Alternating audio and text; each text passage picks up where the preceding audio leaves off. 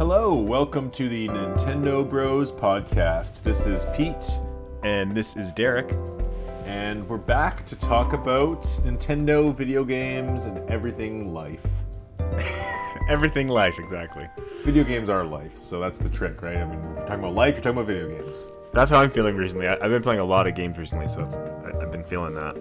Video games are life, Derek. The only reason I get up in the morning and go to work is to make money for video games. The only reason I eat is to survive to play more video games. So yeah, sometimes the reason I know I'm gonna get through tough times at work or something is like, oh, in 3 months this game comes out, so I can make it till then. Yeah, exactly. It's like, oh, should I commit suicide today? No, there's a new Zelda coming out. All right, let's get into it, Derek, because we have an exciting topic today. It's Mario RPG. Mm-hmm. Legend of the Seven Stars, subtitle dropped. Yes. But yeah, so last time we spoke, this game hadn't come out yet. We were kind of excited about it.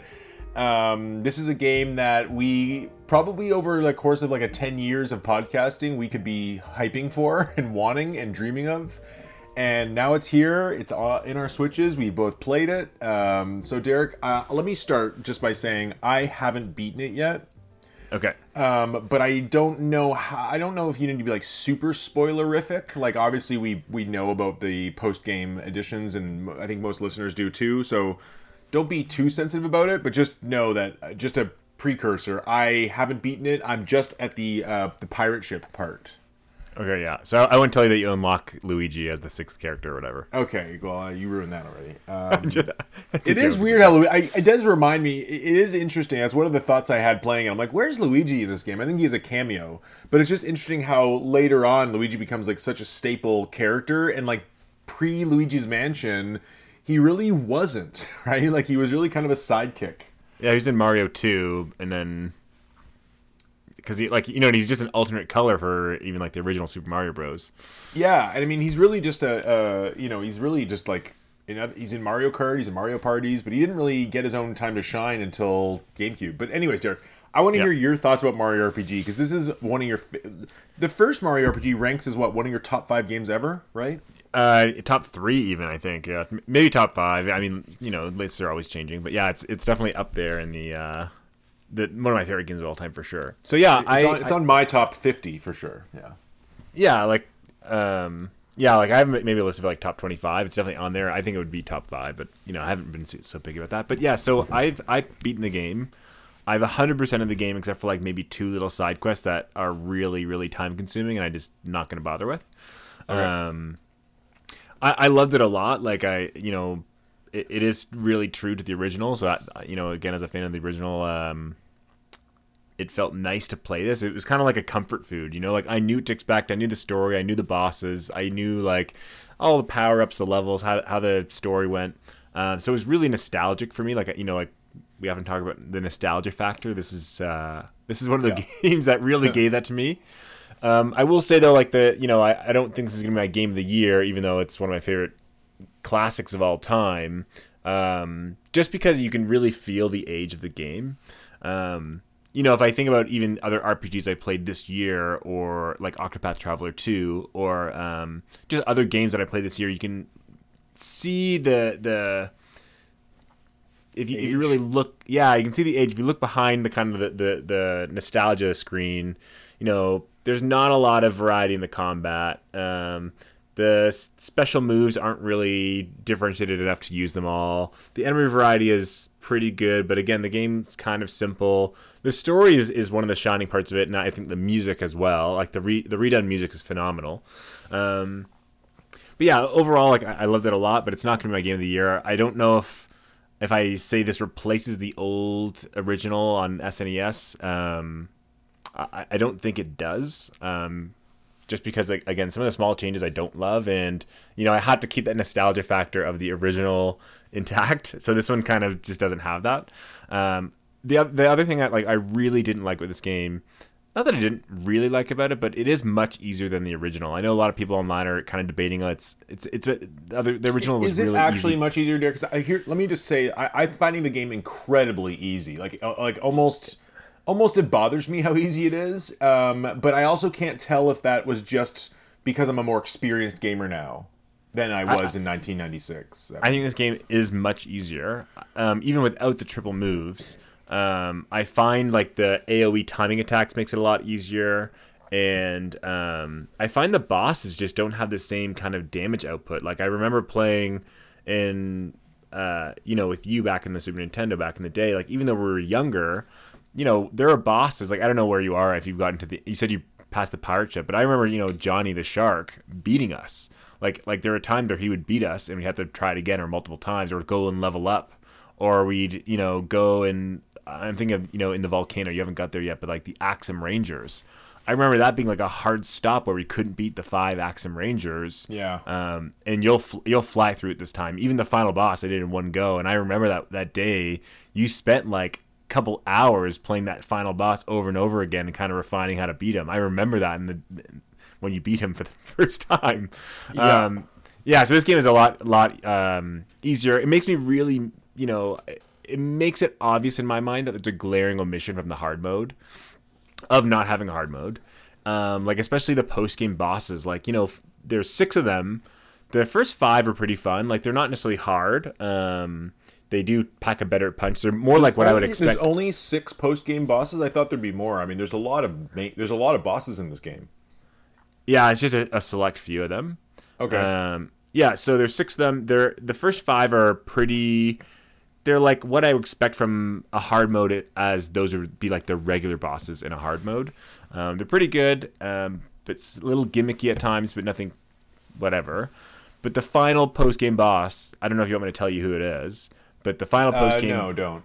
Okay, to me, was the crown of the whole game, and it's like the best addition to the game. It required everything, like from using a whole bunch of items to like almost running out of items, to like swapping party members, to using different triple attacks, to getting timed hits for normal attacks versus timed hits for specials, looking at weaknesses. Like it really took everything, and it just made me feel like, oh man, that was such an awesome fight. I can't believe they didn't have a difficulty that made it feel like that for every boss. And the thing that I'm really curious about is like, what's the breezy mode then? The breezy mode, I honestly don't know what it is. Like I played it a bit when I was trying to do the 100 jump challenge. I'll talk about that in a second. But I switched to breezy mode, and the enemies die so quickly, and they do no damage to you at all. Like it's so easy, and I think the timings, at least for blocking in my mind, like getting that perfect block, it's easier. So like talking about the 100 jumps, I don't know if you know this, but like there's a character, you gotta jump a jump rope or something 100 times, right? No, you do the super jump move on Mario, and if you hit an enemy 100 times without a mistake, you unlock the best armor in the game. If you do 30 times in a row, you unlock the best accessory in the game. So I, as a child, knew about this, and when I played on, I want to say like the Wii or Wii U Virtual Console, I tried to do this. I spent a lot of time trying to get the 100 jumps, could never do it. So this game, I was like dedicated. I was like, I'm gonna get the 100 jumps, and before I even entered Booster Tower, I went back to the first area and I grinded maybe for like 2-3 hours just to get this. And I was like, it's the kind of thing where you have to almost be pixel perfect. And after like 30 jumps, like your mind and eyes kind of lose focus, and you're like not even seeing the animations anymore. You're like looking at a blip of shadow that blinks, and you're like timing it to the blink. Yeah. And it was like kind of a weird mind trip, but I did end up getting it. So for me, that was like a childhood goal finally accomplished. Nice. So that felt really nice. But yeah, overall, really liked the game. Hard mode, the final boss is amazing, music is amazing, performance is whatever, too easy, and I wish they had a hard mode. Yeah, I mean, I really am surprised there's not a hard mode, but I wasn't sure as I was playing it if there were certain things that were just making it easier, like the fact that I'm more I played a lot of games, so the idea of like healing yourself in the mid battle didn't feel normal. Where I think when I played Super Mario RPG as a kid, it was like I don't know, it was like the training wheels for an RPG. But the other thing now I've noticed is the battles are so fast, like the load times and the speed it takes to get in and out of a battle is so quick that I feel like now when I come into an area, I'm like, well, I'll just clear every single enemy here. Where back in the day, I would have maybe tried to skip some of the enemies because the battles felt longer. So I wasn't sure if I was just leveling up too quickly, and I've now tried to start to like skip enemies to make it a little harder. What some people are doing, which you might find interesting, is you can unequip armor or equip a lower level armor, so your characters just don't have armor, and they'll just take more damage. So it's a little bit more thoughtful with what you do.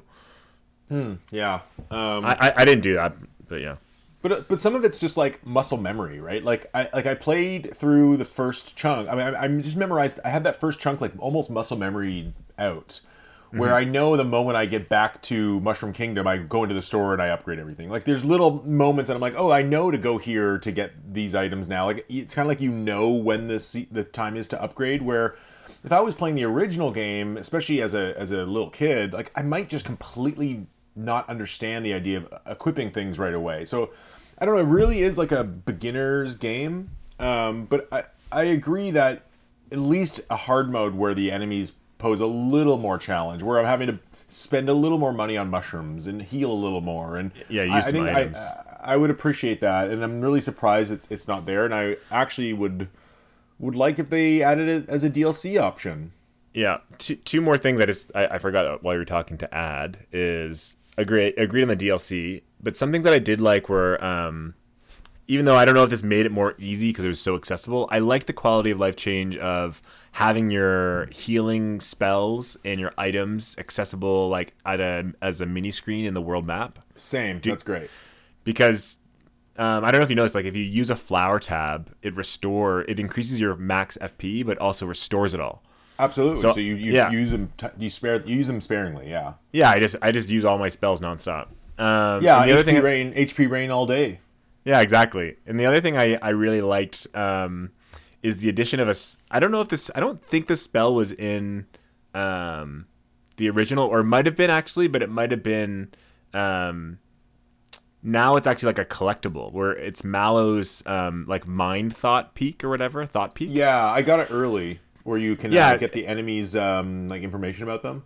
Yeah, so basically I for the first time ever played with Mallow almost the entire game, which normally I always played the game as Geno and Bowser. I just always did, and this time I played through with Mallow and Peach. So my entire playthrough was really Mallow, Peach, and Mario, which is the complete opposite of what I always did in the probably makes original. It harder because I believe Bowser and Geno are better.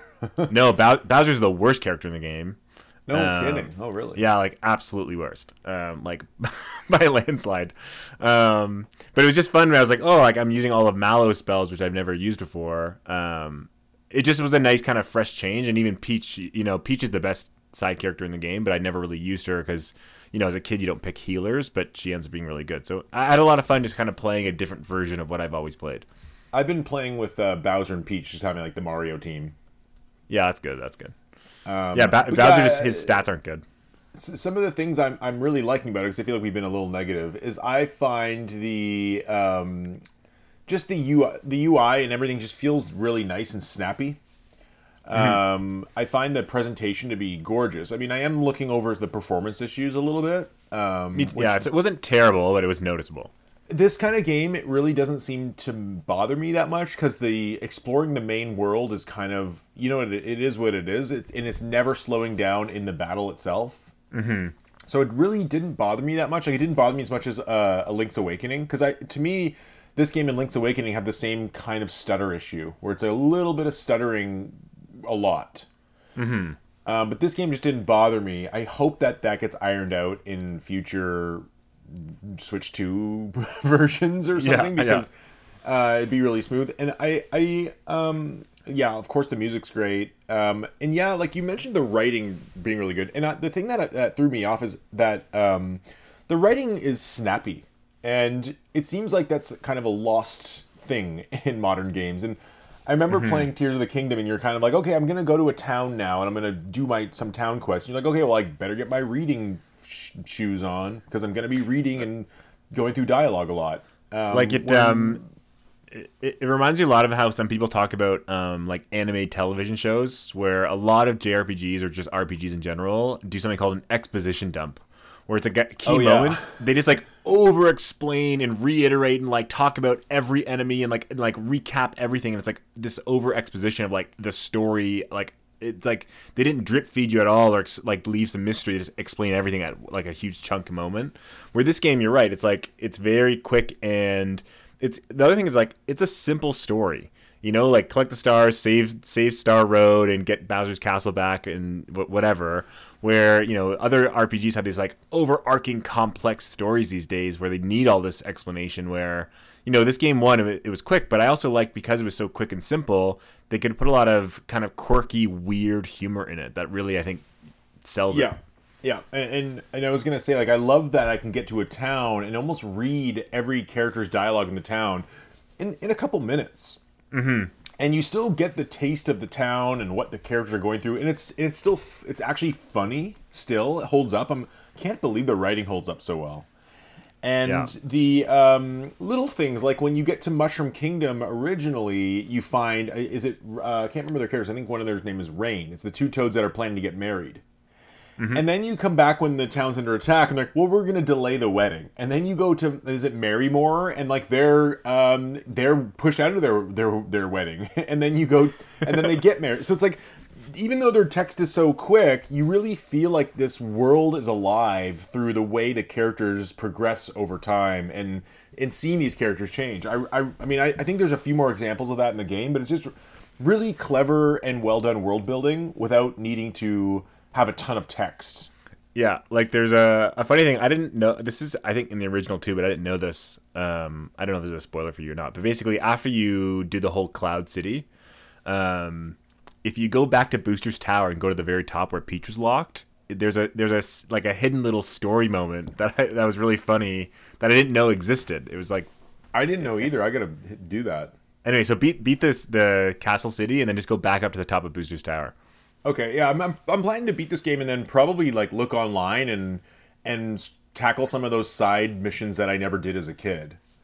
You know? Yeah. So like you should.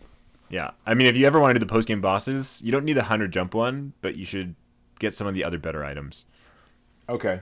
But yeah, like overall, I'm really liking it, and I'm really surprised by how well it holds up. And I think that you're right. The original is still so great. It's like it kind of doesn't. It still holds up, but I think that this one is a nice replacement. And I honestly, if they do go and decide to add like a little hard mode, and, you know, maybe they improve the performance on future iterations, like, I think this will be the de facto way to play this game going forward.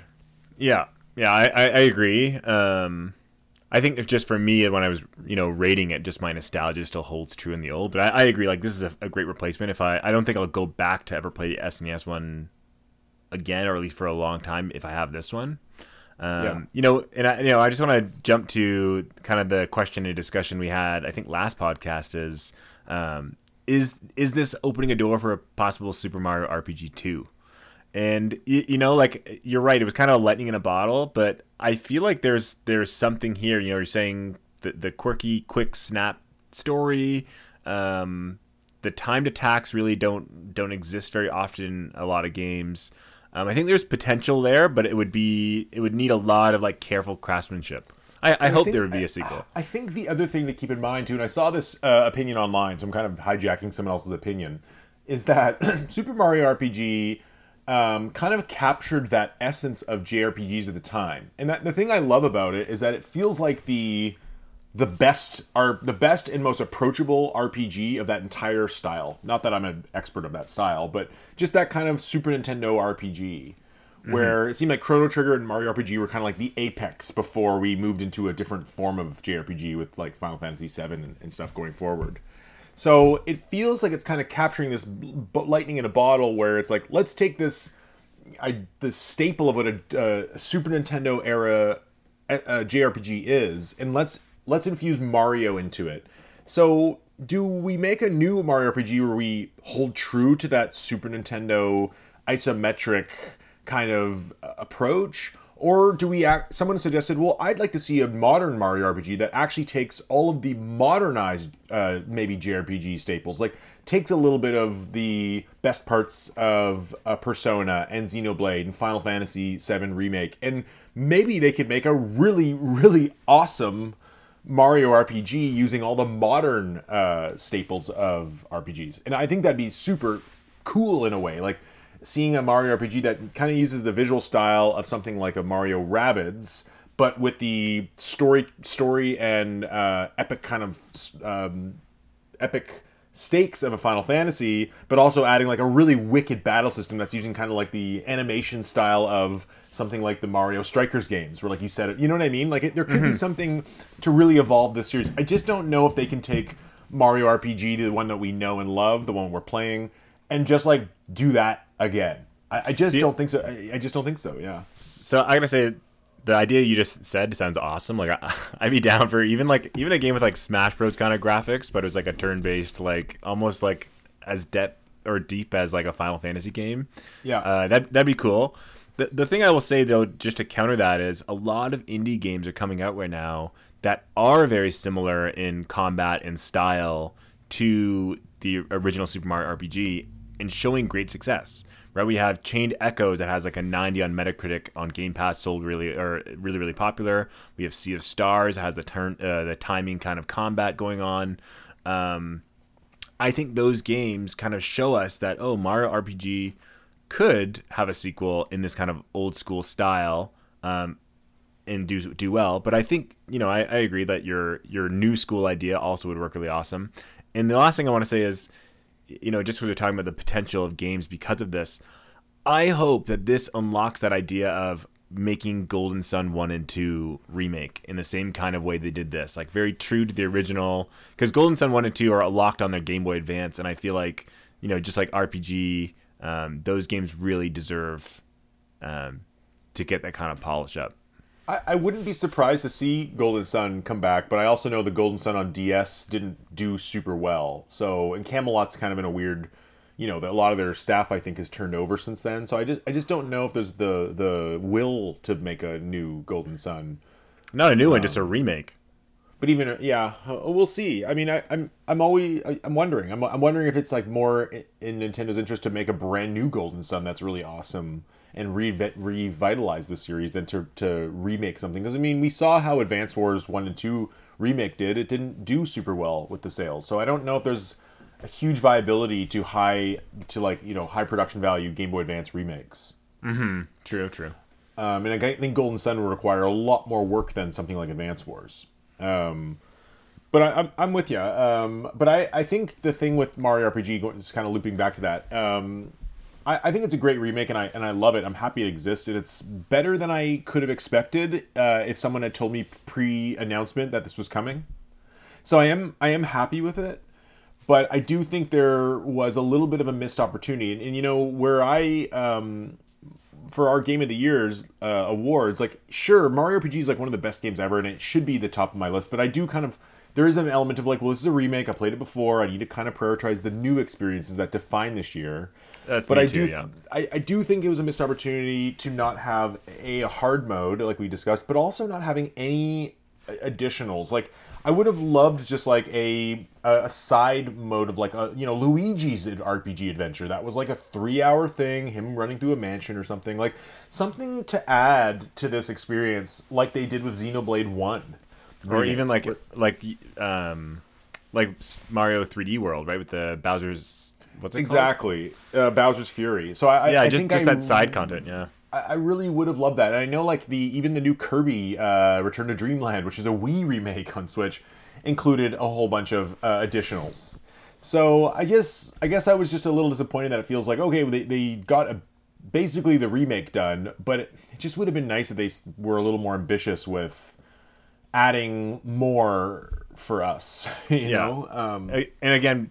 Those extra bosses are really fun and unique, and I'm like, it's so nice to play something new in this game.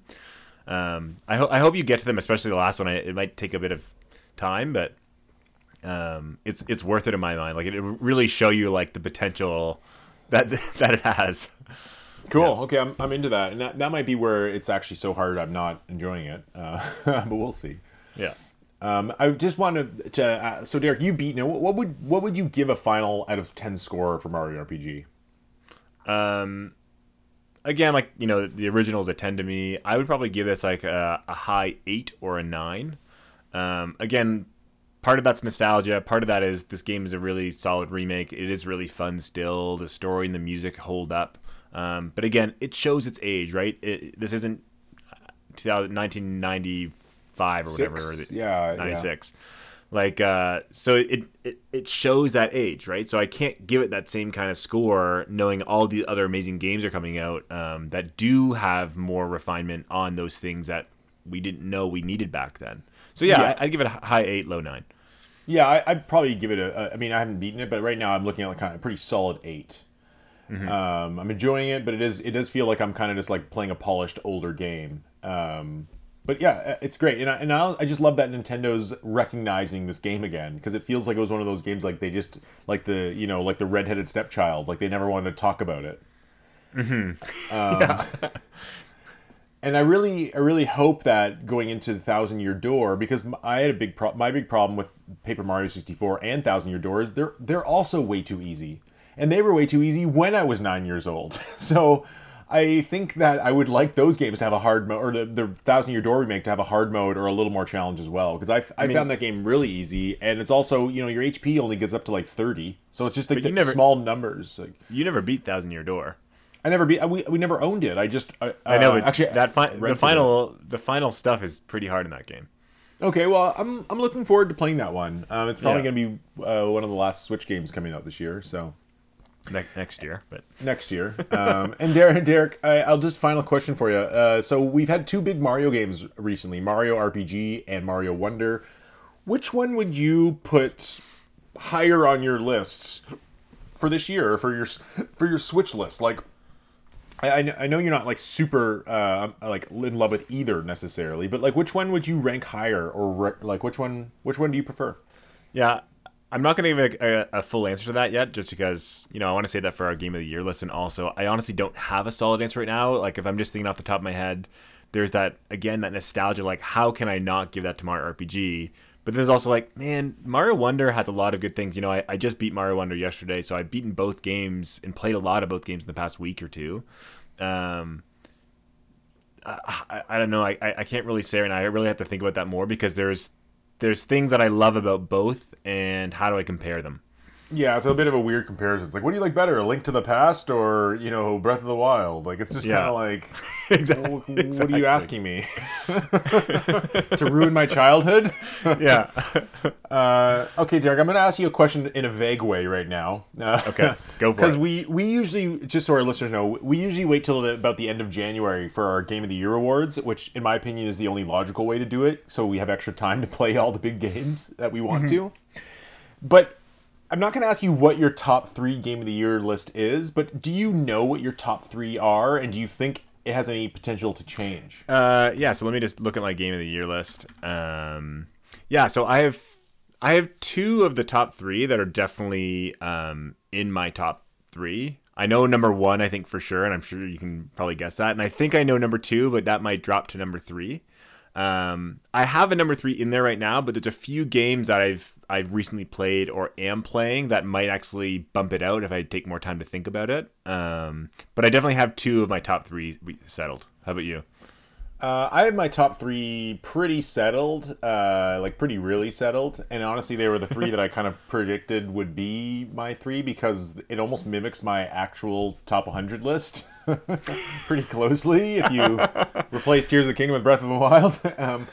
But I don't see those 3 changing order. I think at this point, if the remaining games I plan to play this year, if any of those replaced any of these 3, they'd have to like blow me away to an insane degree. So can I ask you a question on it without, I guess this is kind of spoiling your list a bit. Is one of your top 3 Metroid Prime?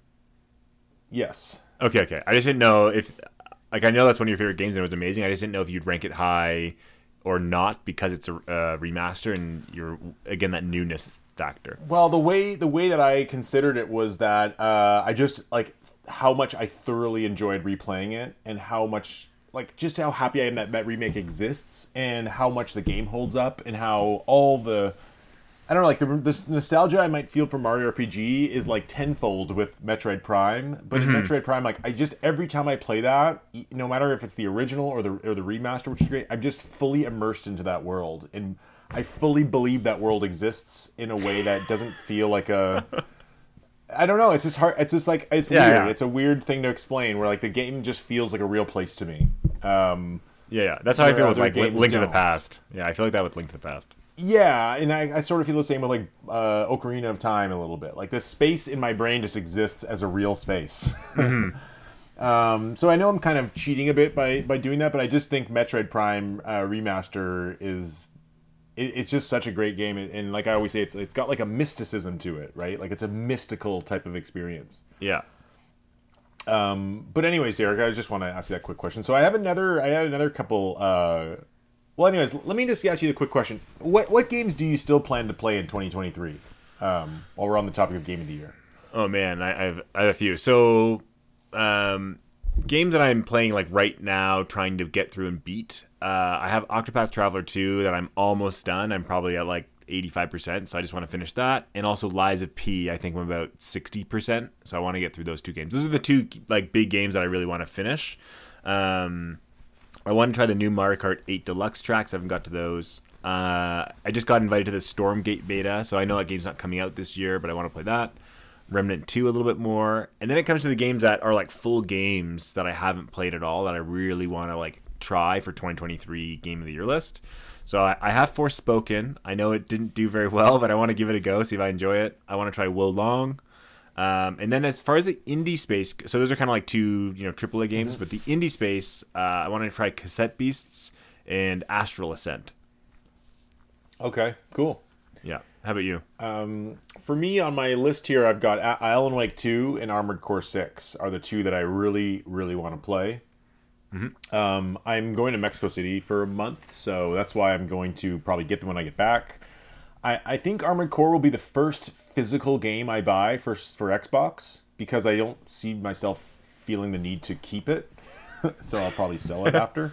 Yeah. But Alan Wake 2 looks spectacular, and I that's a digital game, so I'm really excited to play those three, and then complete the games I've already played. I might try something else, like there's always indie games surprise me, Dave the Diver I really want to try. It's okay. I played a good chunk of it. It's pretty good, but it's not as good as I thought it was going to be. I find games like that, they're like endless loop games, they kind of bore me after a bit. I kind of need something that's what I found about this. this. Discreet. Yeah. So I'm really excited to try Alan Wake 2. Like, I'm just the idea of like a packed, tight 12-hour psychological horror game that has amazing graphics. Like, I actually like I'm tempted to buy it like every day. I really want it. When are you getting back from Mexico City? June 11th. June 11th? Sorry, January 11th.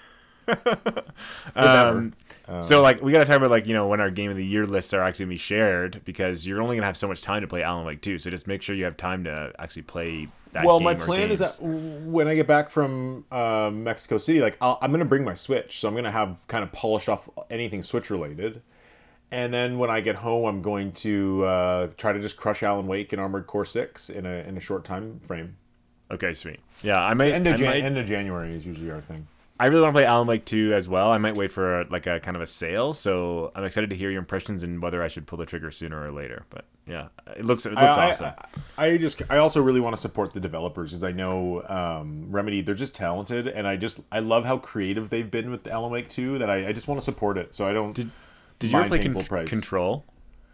I played I did play the cloud version on Switch.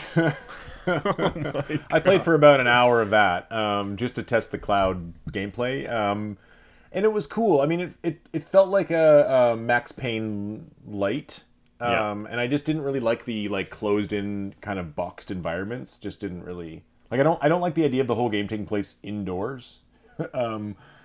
So I just something about the environment of Alan Wake 2 and like the Vancouver style, or Portland or whatever, like wetland woods. Just it's such a cool environment. Yeah, Alan Wake 2 I think has won the same, if not more, Game of the Year awards right now as Tears of the Kingdom. Like as far as how many different news nominations? Gaming news sites, what game they pick for Game of the Year. I think Alan Wake has 5 or 6, and so does Tears of the Kingdom. And then Baldur's Gate 3 has like 10 or 11. Yeah, it's interesting. I don't see Tears of the Kingdom actually pulling ahead as the frontrunner Game of the Year. I think Baldur's Gate 3 is the frontrunner for sure. Yeah. It's kind of crazy though. Like, imagine a year. Like, again, we both love Tears of the Kingdom. Like, to me, it's one of the best games of all time. But imagine a year where Zelda comes out, like a really good Zelda like this, and it's not Game of the Year. Like, imagine what the other game has to pull off to dethrone that. You know what I mean? Yeah, it's a weird one though with Zelda because Tears of the Kingdom is a little bit like Majora's Mask, where a lot of the newness of it we've already felt. Yeah. So I can see where that for some people will bring it down a notch, not just being a completely fresh experience. People were saying if there was no Breath of the Wild, there wouldn't be a question about which one would win Game of the Year.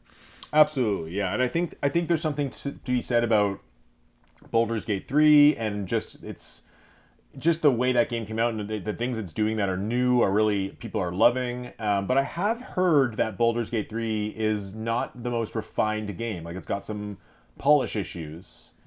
Yeah, I heard the last like there's 3 chapters or whatever, or 3 acts. The last act has a little bit of some performance issues. Yeah, it doesn't stop people from some people. But some people are saying no, that's really affecting my playthrough. Like where Tears of the Kingdom is like basically a crashless game. So totally, I'm just saying, like, people still are unbelievably raving about Baldur's Gate 3. Like, even with performance issues or whatever, like, people are loving it. I'm really excited to play it. I'll also say that if Baldur's Gate 3 came out in March or May and Tears of the Kingdom came out in August, September, I think it might be different. I think there's a little bit of recency bias, where Tears of the Kingdom kind of like was a big splash earlier in the year, but like now people have moved on to other things. But if Tears of the Kingdom came out like November 5th, like, I feel like it would be sweeping Game of the Years because it would have that like momentum it had for that first month or two. Remember when it was just like all over TikTok, all over Twitter, everyone was making new vehicles, and so I just think that a little early in the year, it's got the early in the year thing working against it. Yeah. I will say, like, I mean, I haven't played Baldur's Gate 3, but yeah, Tears of the Kingdom to me is just like I've said before, it's my favorite game ever. And the more time away from it that I go and I think back on it, I actually like it more. Do you know what I mean? I'm the same, yeah.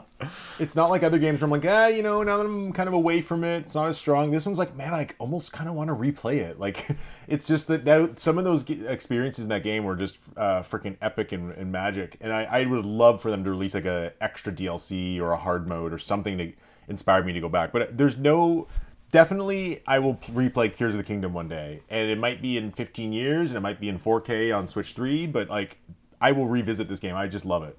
Mm-hmm. But anyways, Derek, let's talk about some of our surprises and disappointments from 2023. So I had a kind of a 4-question part here. I have biggest surprise and disappointment from Nintendo, and I've got biggest surprise and disappointed non-Nintendo.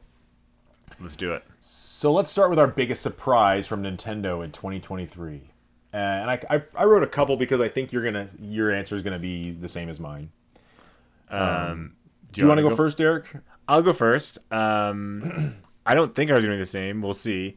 So first, like, the surprise factor of like, I wouldn't expect this to be called out at all or like to drop is Mario RPG, of course. Again, like, it just blew my mind. Did not expect that. No one could have predicted it. Yeah. No, exactly. But as far as a game that really kicked it up a notch in terms of quality, that like surprised me and how good it was, I actually give that to Pikmin 4. So again, I love the Pikmin series, and I went in with high bars for Pikmin 4 anyways, but it just really hit every note for me. I felt there was a lot of content there. I liked the new Pikmin. I liked the levels. I liked Ochi. It just really vibed with me, and I went in expecting more. Like Pikmin 3, again, I liked it a lot. It was my least favorite of all the Pikmin games. So I was like, if they're going down this path, I don't know if I'm going to love Pikmin 4. Like, I think I'll just find it like a solid 8 or whatever. But Pikmin 4, again, it just blew me away. I really, really liked it. Yeah, you know what it kind of feels like to me with Pikmin 4, and I'm still playing it. I'm loving it. And then it's probably my favorite Pikmin game, other than my nostalgia for the first one. Mm-hmm. But with Pikmin 1, it kind of felt like you got like a small dish of food that was really tasty. With Pikmin 2, it's like, you got another tasty dish of food, but it's a little more food, and you got a little side item. Then with Pikmin 3, you kind of got the same as Pikmin 1, Pikmin 2. You got a good dish of food. Pikmin 4 feels like I have a whole Thanksgiving table in front of me. Totally, exactly. I love the structure of it where it's kind of taken things like the like Olimar side adventure, the main adventure, and the night mode, as well as Dendori battles, and makes them work in the structure of the game in a really cool way that works with the story of the game, but lets you play it how you want. And I'm loving now that I can take on a completely different mode. It doesn't feel like the nighttime, whatever they call it, mode is like some throwaway mode in the menu that you get a high score in. It feels integrated. It is integrated into the main story and game, and like helping the rescuers. Like, I love that integration. Yeah. And it just feels, I just love, it feels like it's never going to end. Like, I'm on day 55 and I'm like, well, I'm just going to keep going and going and going. God. I really like it. It's a great game to kind of like pick away at over the year. Did you beat the Olimar side story yet? No. Actually, I did a good half of it, and then I kind of went back and started 100%ing some of the other stuff in the main story. You should finish that if you can, because it'll unlock something. It'll unlock something else. Oh, cool. Okay. Yeah, I'm looking forward to that. So yeah, that I wouldn't say that was a surprise, but definitely Pikmin 3 was the game that I'm like, whoa, this game turned out kind of better than I would have expected. I kind of expected like a pretty mum adventure, like a single player, you beat it, you're done, maybe a small side mode, and it just feels like they went all out Agreed. with content, and I love that they just chocked it full of content. I hope they had DLC.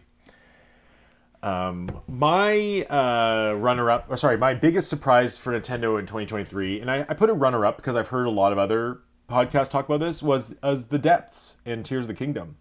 Being just a major surprise that they went that big and that hard, and I loved exploring the depths. It is a completely new feeling, and finding the depths for the first time in Tears of the Kingdom, I had been spoiled a little bit. I read some of the spoilers, but to really go there and see it and the darkness of it and hear that on the horn, like, it's such a great moment. So I thought the depths was freaking awesome. I know some people didn't like it, but I loved it.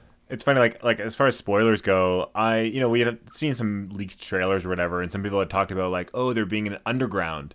And in my mind, I was like, oh, like those are caves. Like, we can see some caves and whatever. And when I was playing, I was like, okay, there's caves, whatever. Like, that's cool to explore a few of them.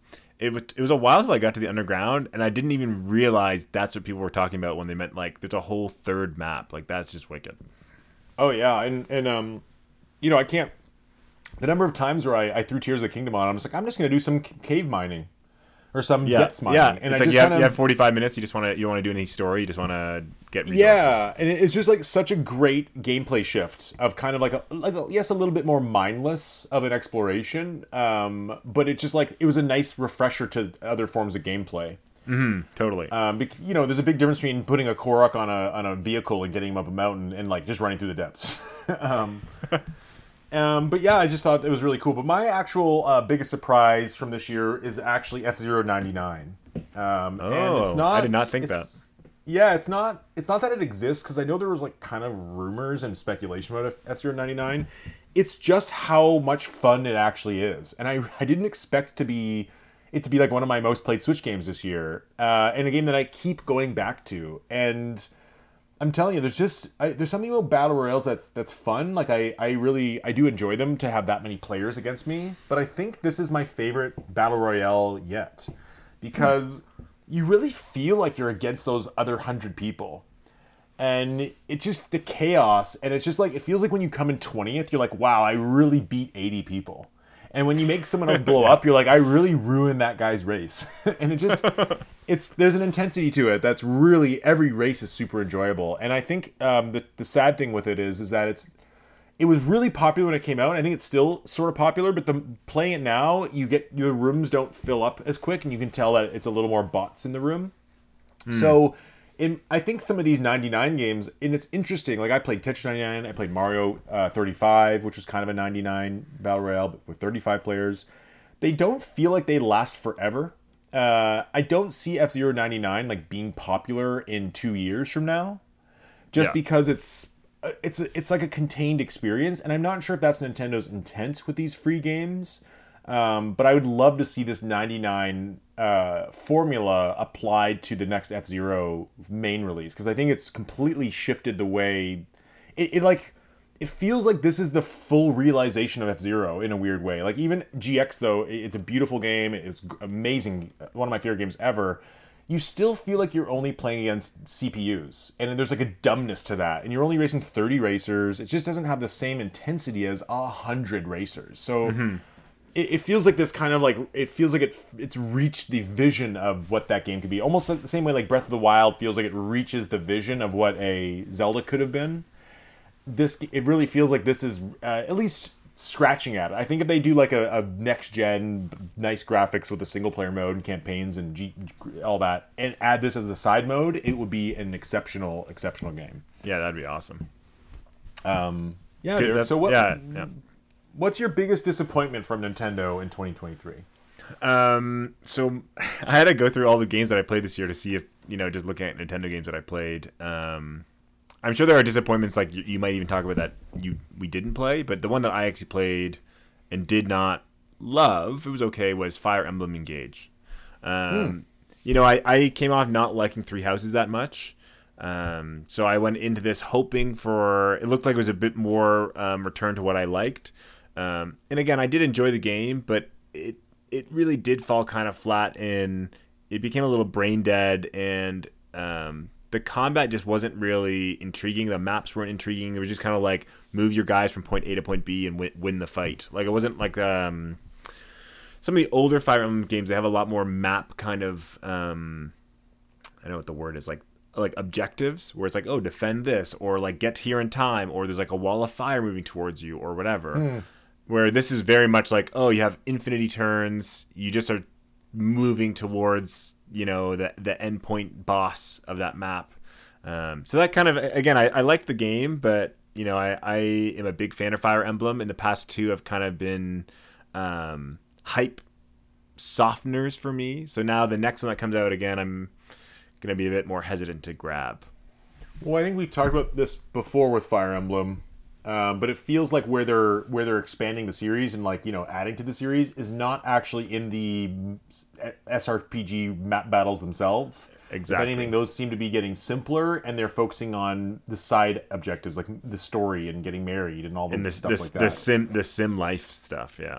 Which in the funny thing to me is Fire Emblem seems like one of those series that should only come around every 3 to 5 years. Like I don't get why we're almost on an annual Fire Emblem thing now. I guess they sell well or something. Like they must sell pretty well for how much. They're not that expensive to make. That's what I was gonna say. For how much it costs to make, yeah. Yeah, but there is certainly an element where if you keep making these games, they're gonna feel a little tired. And I know they have a very strongly rumored, probably happening. It's a remake of another Fire Emblem called Genealogy of War. I think it's Fire Emblem 4. So that's basically leaked to the point where it's coming. So it's just kind of like, do we need that many Fire Emblem games on Switch? Maybe, and we got 2 Fire Emblem Warrior games on Switch. The thing I would say is I'm okay with if it's a remake of one of the older games and they kind of stick to the old better maps. I'm more interested. But yeah, I don't think they're going in the right direction, and I agree. I find Fire Emblem just over the top in my face these days. We have we have 8 characters in Smash Bros that are Fire Emblem. I know. Yeah. We have 4 Fire Emblem games on the Switch. It feels a little overrepresented when considering people don't play it that much. I find it crazy that there's again 4 Fire Emblem games. I know 2 of them are the Warriors games or whatever. But we have 0 Donkey Kong games. Donkey Kong and Mario Minis or whatever comes out next year, but you're right. I mean, I think I think Donkey Kong requires a lot bigger budget to make. For sure. Just because the style of that game, but and I also think we are getting another Donkey Kong at some point. But yeah, you're right. Fire Emblem seems overrepresented. Mm-hmm. Anyways, what was your worst Nintendo surprise? So my biggest disappointment from Nintendo in 2023 was definitely the Splatoon 3 DLC. It was one of my favorite games of last year, and I played it a lot. I really enjoyed the game, and I just feel like they could have done a better job of sustaining the interest. I felt like Splatoon 2 did a really good job of sustaining my interest over the year by frequently adding things, by adding the Octo expansion. It pulled me back in a lot. Where with Splatoon 3, it feels like the levels and the like the roadmap is too slow. And it was like it felt like, remember that whole mode they were adding that was like this whole brand new mode, and it was like it felt like it only happened once. Remember that like the special salmon run mode? Yeah. Like it was fun, and it only felt like it happened a few times. It felt like the tricolor battles was just a flop. It never really like developed. Like I thought they were going to kind of improve. Those on are that. pretty. Those were pretty sparse too, though. It wasn't like they had them frequently. They were only during Splatfests. Yeah. And they felt broken, and they never really felt fixed. So I never felt compelled to go back for any Splatfests.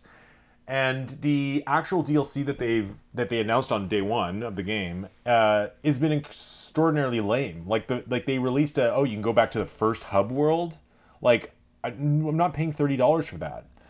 And then they announced the new. Finally, a year later, they finally show us the new Splatoon 3 story DLC. And it looks interesting, but like we said, it just feels too little too late. It doesn't feel like a significant story expansion. It feels like a score attack side mode or a tower defense style It's thing. it's like a roguelite or something. Yeah, and I'm sorry, like, for them to announce it coming this summer, like, either this summer I'm going to be playing Switch 2 or thinking about Switch 2, or I'm just going to be in that kind of mode where Switch is kind of in its twilight years, and I'm probably not going to pay $30 to fire up for a single mode in Splatoon 3. Like it's too bad that they didn't plan that roadmap better. And I was under the assumption that because Splatoon 3 didn't really introduce any big new modes and was extremely, although good iterations, it was extremely iterative. Maybe the most iterative game Nintendo's ever made. And they didn't. I assumed there'd be a roadmap. I assumed they'd have lots of new salmon run levels or new modes or new catches. And although I love the game, and I will still play Splatoon 4 if it comes out, I just thought they needed to do better on the DLC roadmap, given the lack of new things added. That's a good answer. Yeah, and like what's funny is like the DLC will come in the summer, and then Switch 2 will be coming, and I guarantee like within 6 months Switch 4 or Splatoon 4 will come out in the Switch 2. I don't know about that. I feel like Splatoon 3 will have I think it'll be backwards compatible, so I think we'll actually wait maybe a significant chunk into Switch 2's life for Splatoon 4. We'll see. The first three have come out pretty close to each other. Yeah, but I think the number 2 and 3 were pretty spread out. It was a good 5 years. Okay. And Splatoon 1 and 2 was a bit different because, the Wii U just flopped, and Splatoon 2 was almost like an expansion on the first one. But I just don't see them coming out with a new Splatoon 4 without having some significant thing to sell us on. They can't come out and be like, okay, it's the 3 modes you love again with like a little bit of refinement. Like, no. That's how I felt about Splatoon 3, and you convinced me to get it, but like that's exactly how I felt with Splatoon 3. So I don't know. I feel like Splatoon 4 they're going to do the same thing because the games still sell like crazy well. Yeah. But with Splatoon 3, I felt like those iterations were needed. You know what I mean? Like, it felt like Splatoon 2 didn't completely upgrade the way it should have. So Splatoon 3 kind of felt like the apex of the series, where if they make a Splatoon 4, like there's just marginal increases won't do as much for me this time. Like you have to do a significant single player mode or co-op modes or 8-on-8 players. Like, but I will say I still played a ton of Splatoon 3. Like my hours on the game are very high, and I really still enjoyed it a lot. Mm-hmm. I don't need to play a game forever to not hate it, No, agreed. Especially at some point, every multiplayer game we play, we stop playing. Do you know what I mean? Yeah, unless you're like a Fortnite person. Yeah, the people that live and breathe one game. But every multiplayer game I've ever played, I put down eventually. So I'm not upset. I feel like I got my money's worth out of Splatoon 3. I think I would have played it longer, like you said, if it had a bit more to it that was different, or things that really drew me in, or constant kind of new content. Like Mario Kart 8 Deluxe is a great example of.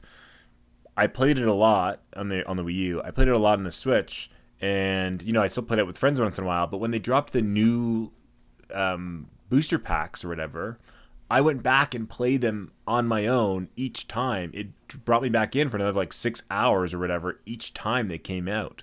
Yeah. So there is that kind of, there's content there that really wanted me to make me play it, but I didn't get that feeling for Splatoon 3. Yeah, and I think the thing with Splatoon is that I think it's fairly hamstrung by the hardware.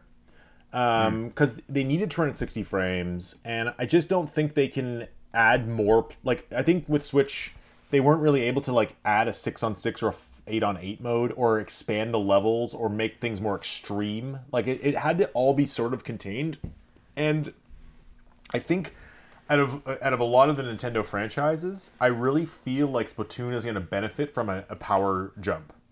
More than a lot of other series. Like, I think Mario, 3D Zelda, 3D's Metroid, of course, but I think Splatoon is going to be that other series that could potentially have a really awesome upgrade. I'd love to see like a Battle Royale mode or an 8-on-8, or I'd love a co-op campaign. There's so much stuff that it can do. I love the controls and how that game works. It just feels like they need to just Pikmin 4 it, right? Add lots of new modes and stuff like that. Yeah, agreed. Derek, what was your biggest non-Nintendo surprise in 2023? And I have a feeling we had the same thing. I have a feeling we didn't. Okay, what's yours? I have 3. I have 2 and then maybe a third, but my first one, which is the one that you might have the same as me, is Hi-Fi Rush. Yeah, that's fine. Okay. The other one I had that is probably bigger than Hi-Fi Rush is Chants of Sonar, the indie language game I was telling you about a while back. And the other one that I'm still playing, so I don't know if I would say it's, the best non-Nintendo surprise, but it's up there. It definitely is in the running, so is Lies of P. So interesting, okay. Yeah, Lies of P came out, and I was excited for this to begin with. And, if you look at the Metacritic prediction game that we play, a lot of people were kind of like, it's an unknown studio. It's their first game. It looks like it's a clone of Bloodborne. It's not going to do well. It doesn't feel, the demo people didn't say it felt good. It came out and people love it. It's like people are saying it's just an awesome game. It's the best, in my mind, the best Souls-like ever. Maybe competing with Neo 2. It's phenomenal. So that game kind of, even though I went in with high expectations, it actually met those expectations, and I'm really enjoying it. Who made Lies of P? Oh god, I don't know. I feel like it's a Korean studio, but I'd have to. Okay, check. It's not like Namco or something. No, I don't think so. And Chants of Sonar is a game I just was reading about online. I heard it in a podcast. I heard it on some forums, and I give it a go. It's one of my favorite puzzle games. Like, it's probably my top 10 puzzle games of all time. It's just it's just an awesome game. It's really inventive, and I've never played a game like it before. Really, really enjoyed it. So those 2 games, loving them both. I'm gonna have you talk about Hi-Fi Rush first, because I just talked about these 2. Okay. I mean, I guess the reason I put Hi-Fi Rush is because we literally did not. It was actually a surprise. Where Lies of P is more like, you're kind of like, oh, it's surprisingly good. That's what I meant. That's what I felt like with Pikmin 4 versus Mario RPG. Like, I was surprised by Mario RPG. I was surprised by Pikmin 4's quality. I was surprised by Hi-Fi Rush. I was surprised by Lies of P quality. Yeah, I guess. Funny enough, none of the games this year really surprised me with the quality. Like I was hoping Tears of the Kingdom and 2D Mario and Pikmin 4 would be as good as they are, and they were. And I couldn't even say any of them surpassed my expectations, because my expectations were so high.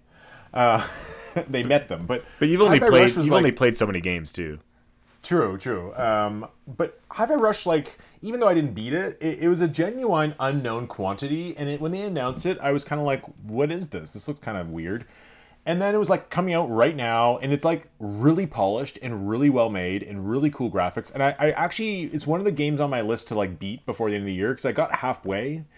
And right at the point that I got halfway, like, it was starting to get really fun with using your partner buddies, and like, it was like, I felt like I was really connecting to the combo system. But then Metroid Prime Remastered came out, and then I just, everything stopped. So I'm gonna revisit that, but it just felt like a real biggest win Microsoft has had all year, and maybe ever, since Halo 1. And it feels like it was just like, wow, this is a moment, Microsoft. Like, you don't ever do this. Like, we're used to you announcing a game and showing us CG trailers for 10 years until it comes out and gets a 7.5. Where this is like, no, you didn't. We had no idea this exists. It's from a studio that we had no idea was working on this or could make this kind of game. It's got a really bold style. I just think it's awesome, and I hope it gets, I hope it gets love. Yeah, I think it did. I mean, at least critically. I mean, who knows about awards wise? I don't really know what the sales were. I mean, it's on Game Pass. Yeah, Hi-Fi Rush is awesome. Like, we talked about it way back when it came out, but fighting kind of action games like this, like a Devil May Cry style fighting game, really enjoy those. Bring in rhythm-based combat, that sounds awesome. And I agree. I was really vibing with all the combo systems and heroes and skills that you could, and like even just the enemy types. Like, there's just a lot of cool stuff happening, and I agree. High polish. I like the music. I like the graphics. It's just a great package all around. It was completely out of the blue. And again, Yeah. Tango is one of my favorite developers. I love the games that Tango makes, and this is like so out of left field for them. So I was like, well, I got to give it a chance. And it might. I don't want to say it's my favorite Tango game because I really love Evil Within. But yeah, it's fantastic. Like, Tango to me can't miss right now. Like, all their games are awesome. I hope they're making an Evil Within. There's That'd be already really cool. There's like a rumor confirmed of an Evil Within 3. Like, if Microsoft announced that coming out next year, it'd instantly be one of my most wanted games of next year. But you didn't play Evil Within 1 or 2. I played the first one, half of it. But it was just a little bit old, right? It was a little. I mean, it was old at that point, and I don't know. I don't. You should play Evil Within 2. Evil Within 1 is good because it's like so horror, even though it's janky. Evil Within 2 is like a really good Resident Evil 4 kind of game, where it's like it's just more of a solid, awesome game. Like, you should play Resident or the Evil Within 2. Yeah, I mean, I just don't. I recommend it. Time. I know I recommended it to you like 15 times, but. And I really liked what I was playing in the first one. I just sometimes with horror games they like get me into a corner where like I don't feel compelled to turn them on again because they frighten me. You know what I mean? Like, I get to that point, I'm like, I don't know if I want to play that right now. Like, I don't want to feel stressed. Yeah. But I like that. I don't know.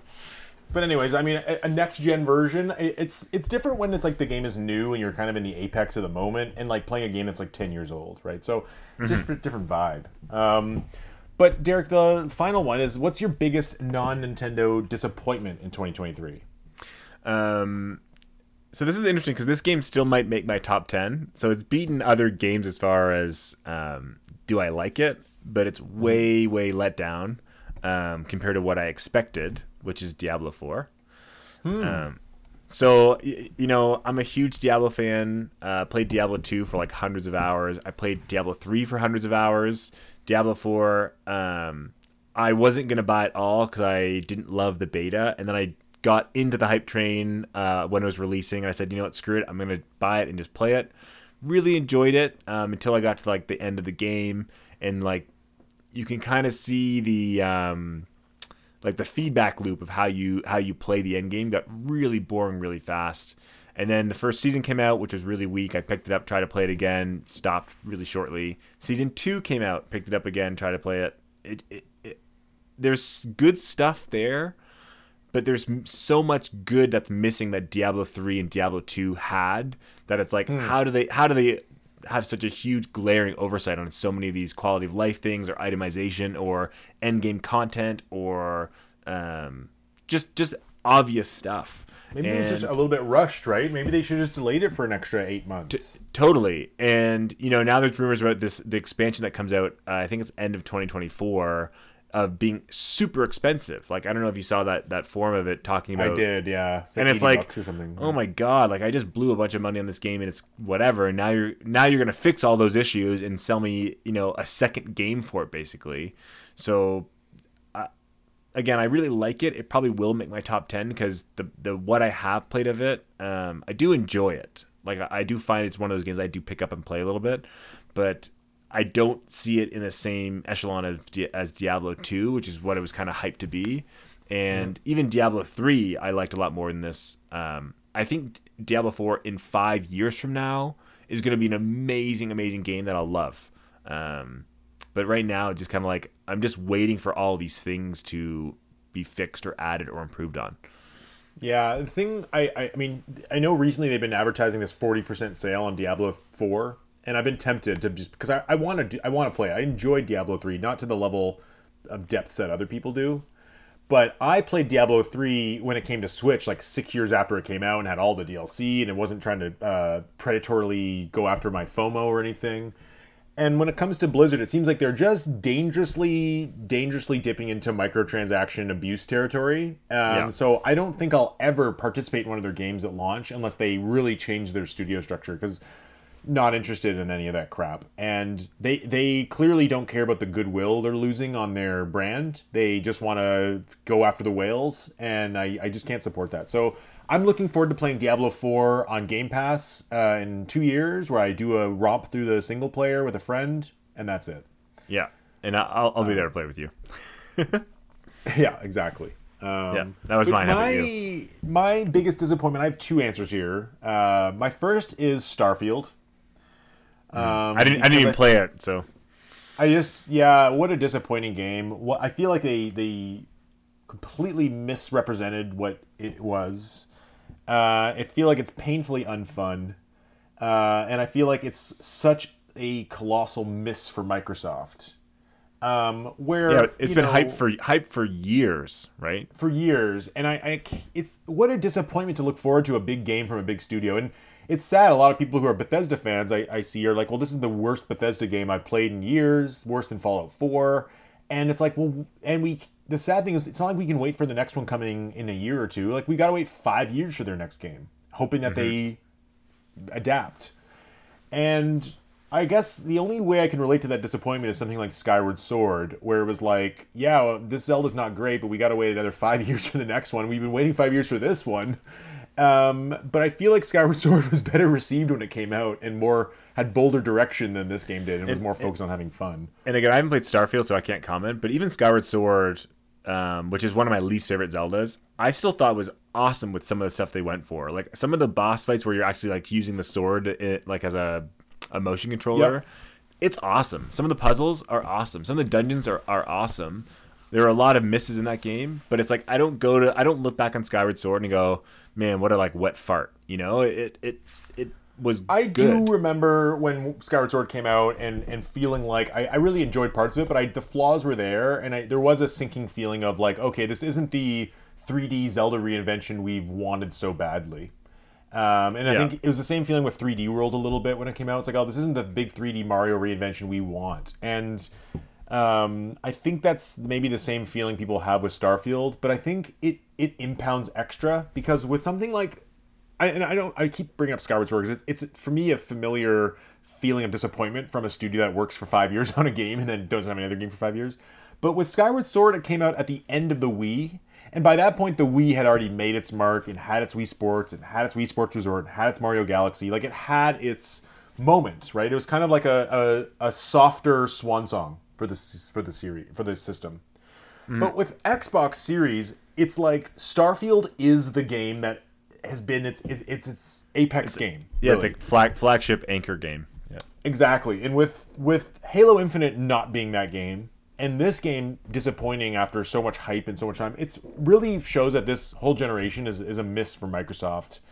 And it's just too bad. And I don't see what game they're going to have in the next year that's going to be as big, hyped, and prominent as a Starfield that they could, at least Nintendo can be like, okay, yeah, this game wasn't great, but look to that coming out next year. I get like the only thing I can imagine is, as far as Xbox studios, you have Gears of War 6.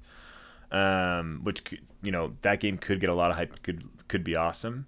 If they do a God of War 2018 reinvention, but as far as I know, Gears of War Judgment, Gears of War 4, and Gears of War 5, as good as they are, I played them. I love 5 is great. It's more the same. They're incredibly iterative, and they're just not exciting anymore.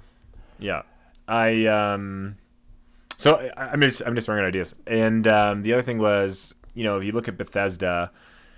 Machine gun games, like they could pull out an awesome game of an Indiana Jones, or Tango could make The Evil Within 3 that could be awesome. There could be a New Doom. New Doom, yeah. And then you also have, you do have Activision Blizzard King. I don't really know what's on the horizon for Blizzard. Looks like they already have kind of their main multiplayer games on the go, and Activision just says Call of Duty these days. So I don't really think much from there, but I think Bethesda has a few games that they could be, 90 Metacritic score games. Yeah. Yeah. I agree. Yeah, so we'll see. But my other disappointment of 2023 is just a general lack of game announcements that I'm excited for about the future. Where I felt like 23. Wait. So 2023 has like the best games ever, but your biggest disappointment was just that you want more for 2024. Well, I guess it's just that there's no moment this year where a big game was announced, and I'm really excited for next year. So because they all came out this year. They all came out this year, but I just feel like I don't know. I would have been nice if there was something like even a Switch 2 tease or a Metroid Prime 4 tease or Last of Us Factions or Last of Us 3 tease or anything from Microsoft or a Resident Evil Code Veronica tease or a Resident Evil 9 tease or knowing that Silent Hill 2 is going to be okay and come out next year. Game Awards is this week, man. Yeah, we'll see. I think the biggest announcements that I saw for next year are Final Fantasy Rebirth and Paper Mario Thousand Year Door Remake. Final Fantasy Rebirth is huge, so we shouldn't be underplaying that. I totally forgot about it though. And there is Capcom that's saying they're having a game coming out by the end of this fiscal year that's going to sell millions. So there could be a Monster Hunter game. I think that's going to be. I think they're talking about Dragon's Dogma too, aren't they? I thought they already said it wasn't Dragon's Dogma. There's no way that they have a game coming out before March that's not announced, unless it's literally announced at Game Awards and it's like a huge surprise. But I don't see it. I don't know. I'm just saying. I don't see it. Usually their Resident Evils get at least a year announcement in advance. I think there will be games coming out or announced at the Game Awards. And there are big games coming next year. There's not for us, right? Like Prince of Persia, I know isn't huge, but that game looks awesome. But Tekken 8 is coming out next year. I'm just trying to think of other games. Path of Exile 2, it looks like it's poised to come out next year, which is going to be massive. Maybe Metal Gear Solid 3 remake might come. I'm sure they'll be great games. It's just, you guys, it's just like you come off such a high year, and it's just hard to. I think the Game Awards really is the signifier of. Let's look at 2024 now. Because again, we've had, in fairness, in 2023, we were jam-packed full of games where it'd be like kind of hard to focus on 2024 games even in October because a bunch of games in October and November came out that were like Game of the Year nominations worthy. Right? So to focus on 2024 at that point, it's like, whoa, we're not done with 2023. Let's like all those developers are saying, let's focus on the other big games we have coming in 2023. So I think we're going to get, I wouldn't say a blowout because I don't think there's going to be that much ammunition for 2024. But I think we're going to see some pretty awesome games shown or announced. I think we could see Wolverine. I think we could see some of those Xbox games I just mentioned. Nintendo, I mean, I think we're just waiting for the Switch 2 in all honesty. But I wouldn't be surprised if we saw one, not at the Game Awards, but another Nintendo game coming out that's a release. They haven't told us, but it's actually going to be a release launch game for the Switch 2, but they'll show it earlier than they showed the Switch 2. So I think there's a lot of potential for the Game Awards. I don't think it's going to be a million games, but I think you're going to be surprised and pleasantly happy with how 2024 looks after this week. Let's hope. I mean, I don't have a lot of high expectations, but I guess we'll see in a few days. But yeah, I want something that I'm really excited for next year, and right now there's not much. Prince of Persia. Prince of Persia, I cannot wait for. I can't wait. Paper Mario is going to be great, and Switch 2. Switch 2 is going to have at least one good launch game. So there's one amazing Nintendo game that's going to launch. You know what? I'm not even convinced Switch 2 is going to come out next year. Yes, it is. I hope it is, but I wouldn't be surprised if it's turns out to be holiday 2025. There's no way. We'll see. All right, Derek, quickly because we're running out of time here. I haven't really been playing very much other than what I've talked about. Is there anything you want to talk about that you've been playing? So I mean, Mario RPG we already played, but I finished Mario Wonder, so I beat it 100% of the game, and I also beat Jusant, the climbing game, this morning. Okay, great. So yeah, the past 2 days I beat both those games. Any quick thoughts about them? Now, we talk about Wonder a lot, but any kind of revised thoughts of Wonder now that you've 100%ed it? Yeah, definitely. My impressions definitely improved. You're right. Like the later levels get more fun, more zany, a bit longer, more challenging, more interesting. So the game has definitely gone higher in my scales. Do I love it to the point where it's like, oh, it's going to be top 5 on my list? Probably not. No. I think it probably will squeak into my Game of the Year top 10. Just because it is a really fun game. So yeah, it's improved. Jusant, I like. It's a solid game. It's a great kind of journey-like feeling. I love the music. I love the kind of spectacle of seeing it. It is a short game. It doesn't really reinvent the wheel in anything, and the games I'd compare it to, I like the other games more. Like I liked Abzu and I liked Journey more than I liked Jusant. And Grow Home as well is another game I liked more. I was going to say the same thing. I didn't play that, but again, it's Jusant, awesome. Jusant is Grow Home, like the flying bird game, right? No, Grow Home's the game where you're a little robot who's climbing a beanstalk. Oh yeah, I've seen that. I've never played it though. I've never had a game that until Tears of the Kingdom, that game had like such a vertigo, you're high in the sky feeling that no other game captured till Tears of the Kingdom. Oh, that's cool. Anyways, I liked it. It probably won't make my game of the year list just because there's so many, but I still think it's a solid game for those that want to try it out. I love Jusant, and I'm probably 2 hours from the finale of it. But I find the fact that it's like a platforming style game. It's a little too restrictive and janky with some of the geometry. Mm-hmm. So that kind of threw me off, and I've gotten stuck a few times. Like not stuck because I the character gets stuck on a chair and can't move, and I have to like wiggle the analog stick to get him off. Yeah, I had that.